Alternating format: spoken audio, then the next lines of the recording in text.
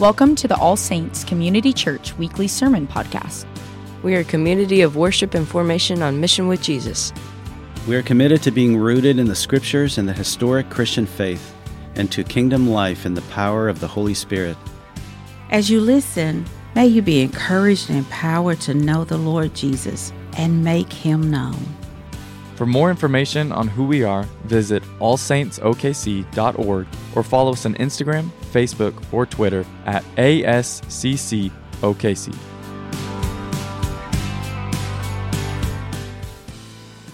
I would like to take a second to introduce the young man who will be bringing the word today. His name is Harrison Thornton, and he is our youth pastor. And what I love about Harrison is I get the privilege of being in meetings with him, and he is a young man who can give and receive influence with grace. He is kind, and it is in his heart, above all, to seek first the kingdom of God and his righteousness. He yearns to love his wife, and it is a dear privilege to have him bringing the word today. Will you guys welcome Harrison?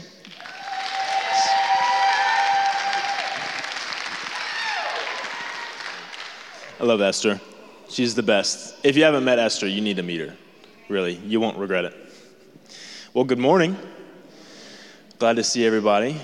It's such a different preaching on Wednesday and preaching on Sunday. It's like, normally it would take about 10 minutes to get everyone to actually look up here, I promise I'll try to refrain from the jokes about youth group as much as possible. But we'll see. James wants jokes, maybe. All right, well, today, I think the Lord wants us to talk about beholding the glory of God. It's been on my heart a lot, and as I've been studying for this and preparing for it, I feel like my heart has just been revitalized. And I hope that happens with your heart today. So let's pray and then let's get started. Father, thank you for you. Thank you for your Son. Thank you for your Spirit. Lord, we recognize that this life would not be worth living without you. That there would be no point in coming here today if you were not real and on the throne, reigning in glory. Lord, stir up our hearts. Prepare us to receive your word today. Be with us. Fill us with your Spirit as you teach us today. We bless the name of Jesus. We love you, God. Amen. All right, let's do this. Let's start by reading this one verse, 2 Corinthians 3:18. Should be up there. There you go.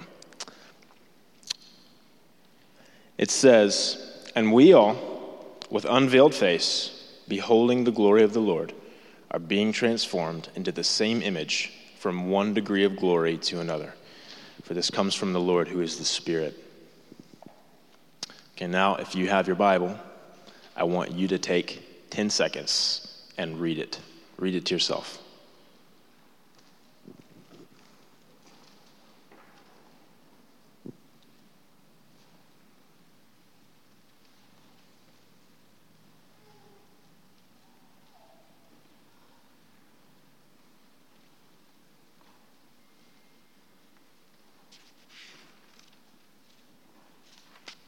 I just want to soak this in. We all, with unveiled face, beholding the glory of the Lord, are being transformed into the same image from one degree of glory to another. I just want that to soak into our blood. If I could inject that into my bloodstream,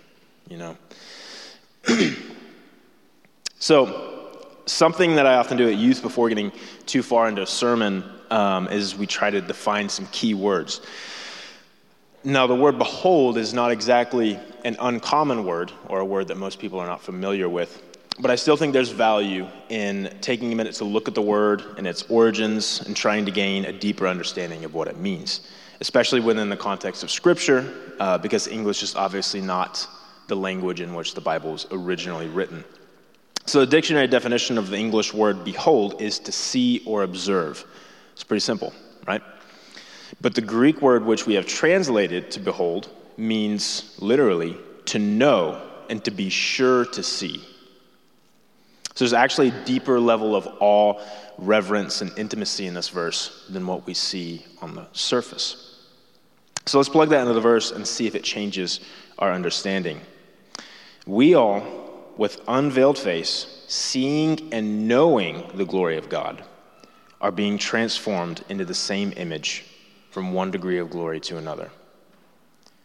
And we all, with unveiled face, being sure to see the glory of the Lord, are being transformed into the same image from one degree of glory to another.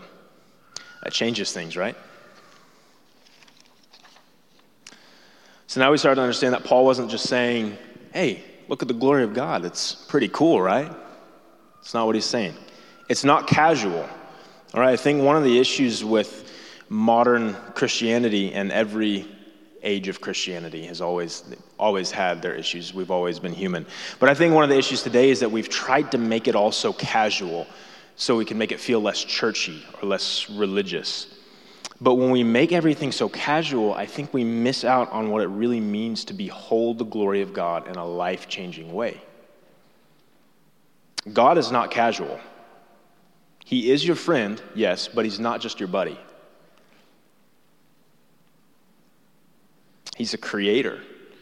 He's the king of the universe, right? The maker of all things. He sustains the universe and all existence with his own hands. The angels are not in heaven just looking casually at God, I promise. Look at any scripture that talks about angels. They are flying around every day, all night, singing, holy, holy, holy is the Lord God Almighty, who was and who is to come. There's nothing casual about that. It's complete awe and reverence. So be sure to see the glory of the Lord. Don't miss out on this. All right, you can afford to miss out on everything else that this world has to offer, but you can't afford to miss out on this. Look and behold the glory of the Lord. Okay, so in 2 Corinthians 3:18, there's three key components that I want to kind of focus on. The first one being unveiled face, the second part being beholding the glory of the Lord, and the third part being transformation. Now, we're going to go look at a passage that essentially says the same thing, but it kind of lays it out, the practical way of doing this. And it's interesting, when I was studying, I read this passage and I was like, oh, that's like following the exact same pattern. And you'll see what I mean in just a minute. But in Colossians chapter 3, if you want to go there, we're going to read these few verses 1 through 4. And I'm a practical person. I love a good practical application, especially when the scripture actually lays it out word for word. So let's read, and we're going to go one verse at a time. If then you have been raised with Christ, seek the things that are above, where Christ is, seated at the right hand of God. Set your mind on things that are above, not on things that are on earth. For you have died, and your life is hidden with Christ in God. When Christ, who is your life, appears, then you also will appear with him in glory. So the first part, right? That first verse. It says, if you've been raised with Christ, seek the things that are above, where Christ is, seated at the right hand of God. All right? Raised with Christ.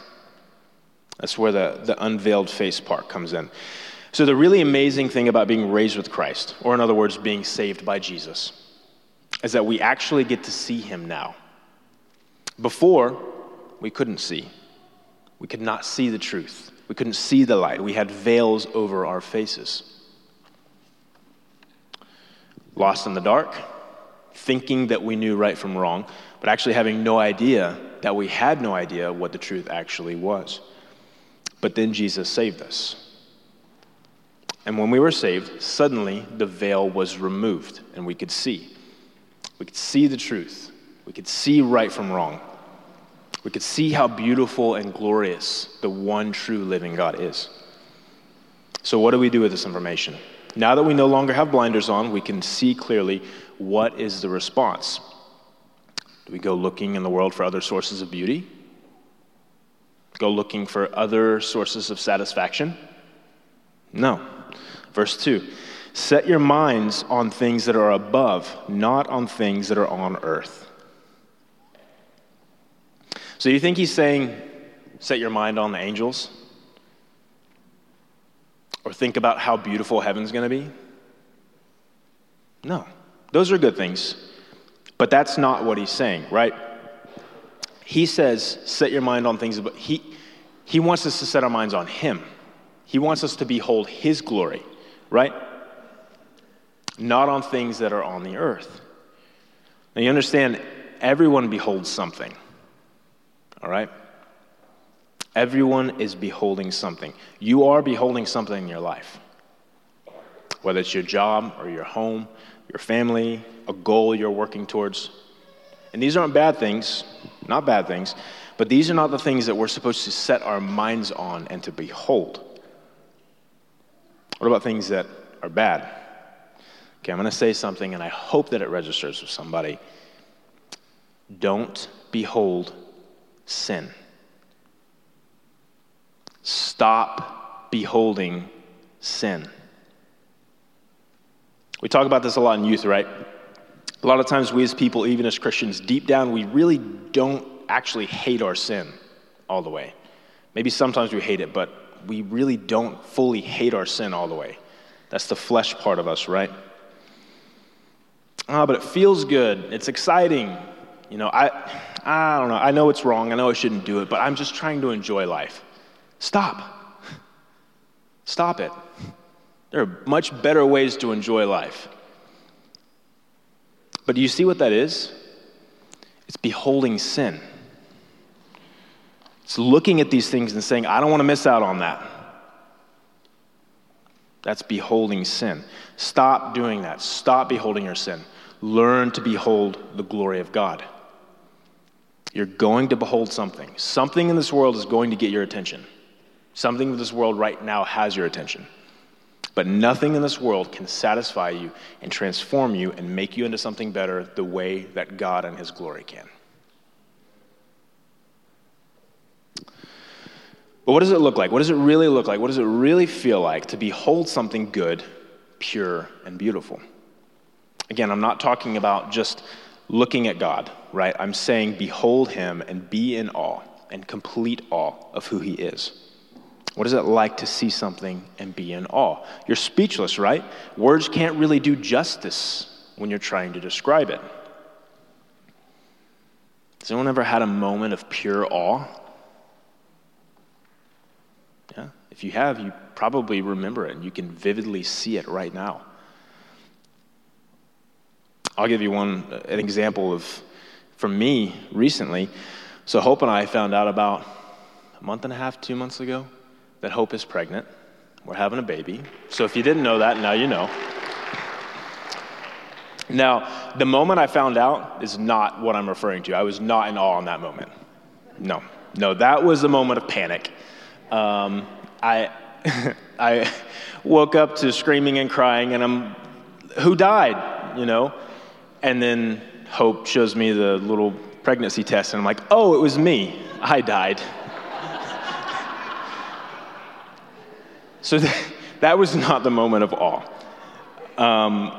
But praise the Lord that he's changed my emotions from shock to excitement. And we are excited. Just wasn't the way that we planned it. Anyways, fast forward a few weeks. We go to have the first ultrasound, and we're excited. I'm like, hey, this is going to be cool. We're going to get to see this ultrasound, see a picture of a little blob that's supposed to be our baby. But nothing could have prepared me for what was going to happen. When the doctor pushed play on that computer, and we heard the baby's heartbeat, I was stunned. I was speechless. That was the most real moment of my whole life. It was one of the most incredible things. Words really couldn't describe the emotions and the thoughts and the feelings that I was having in that moment. And if you've been there, if you've done that, then you know exactly what I'm saying. This is what it's like to truly behold the glory of God.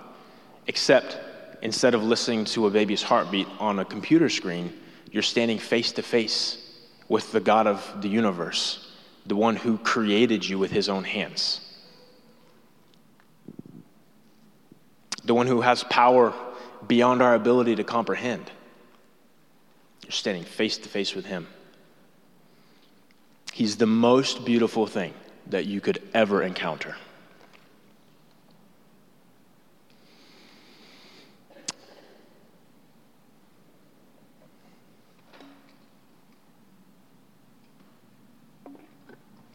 All right.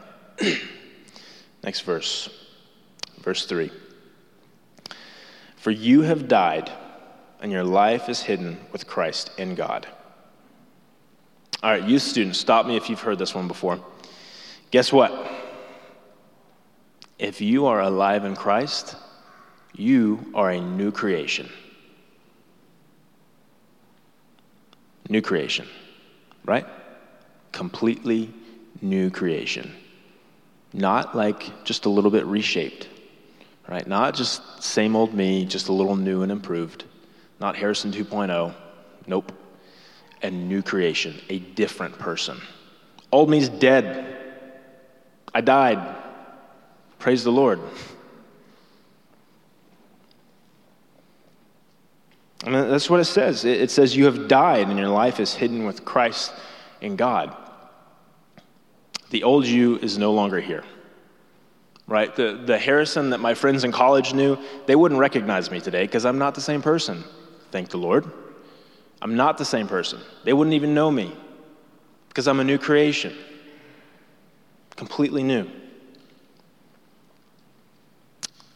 And Jesus didn't die the most brutally painful death, the most humiliating death possible.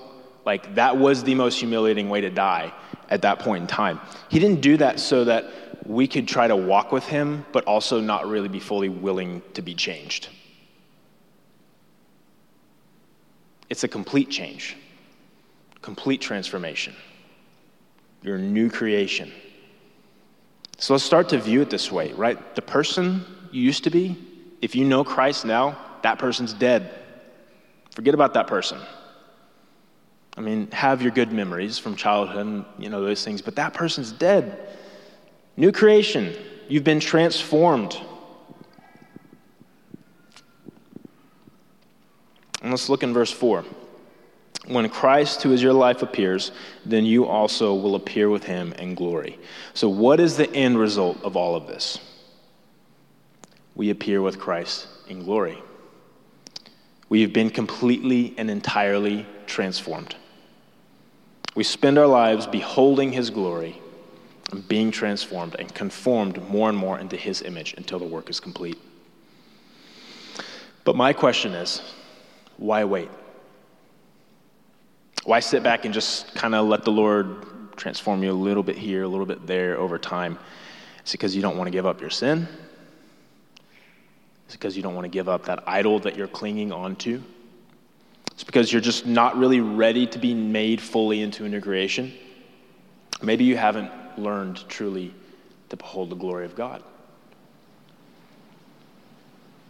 Let me tell you, when you see it, when you truly see it, it changes you in a way that you cannot describe.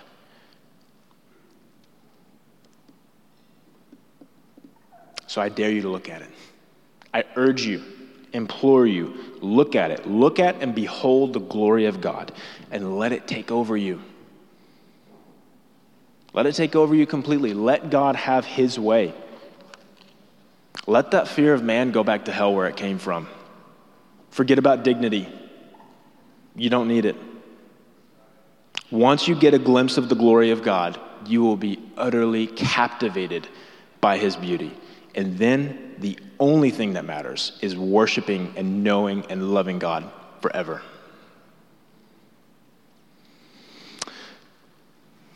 One more thing, and then we're going to take communion together. We should have plenty of time to take communion. So we just talked a lot about beholding, but I want to take a minute and talk about the glory part.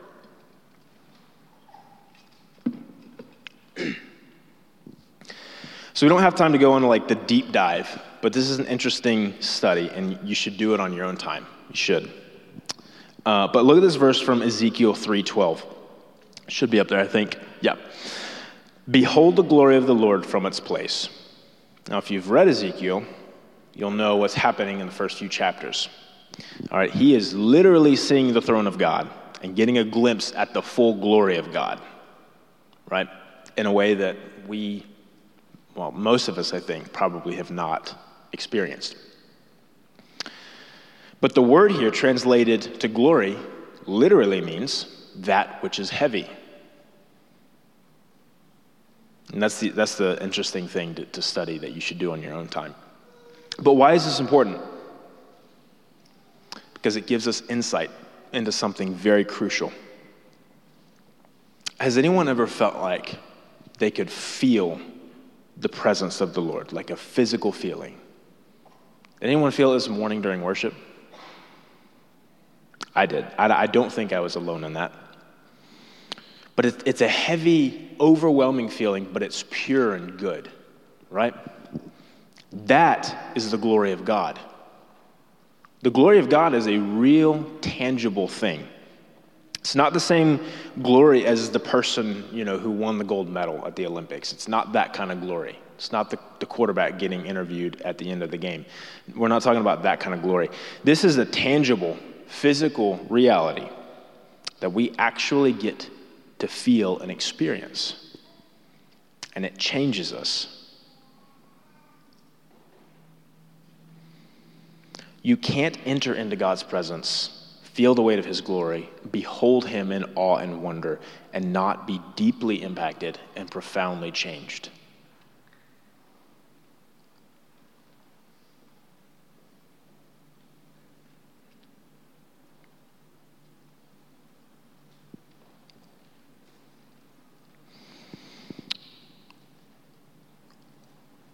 So there's going to be an invitation to come and behold the glory of God, all right? While we take communion, I want you to think about these things. Forget about dignity. Forget about how people look at you. And the truth is, if everyone is forgetting about how people are looking, then we're all, crying and kneeling before the Lord, then no one cares. No one's looking at you because they're encountering the Lord for themselves. They don't care. If they're beholding the glory of the Lord, they don't care what's happening with you. They don't care what you're looking like over here, right? So if we're all doing that together, then I promise nobody cares what you look like because they're focused on seeing the Lord. So I want to kind of do communion a little bit different today. Yeah. And Wallace is going to come up and facilitate that here in just a minute. But as you're preparing to take communion, and as you're taking it, and after you take it, focus on beholding the glory of God. So try this today, okay? I know normally we like stand in circles or sit in circles and we kind of pray and take it together, and that's good. That's not the wrong way to do it. But I want us to try something today, if you're willing to do it. And I'm just going to walk through this, and you can just start to visualize this even now. But as you take your bread and your cup and you prepare to partake, I want you to find a place to kneel or to sit and to close your eyes. And you can do that. You can get with the people that you normally, take communion with. But I want you to find a place to either kneel, like get on your knees, or sit somewhere. Let's even start to do this right now. Why don't you go ahead and close your eyes? Let's get in this place right now. And then when you come and get the elements, go back to this place and walk through this again, okay? Picture Jesus on the cross. Think of everything Jesus has done for you. How he saved you, what he saved you from, what you need him to save you from now. See those sins up on the cross, nailed with him. And see his broken body dripping with blood. Look at how much he loves you. Then see him risen again in glory. Picture him ascending into heaven as the angels cheer and worship him. See him sitting on his throne of glory.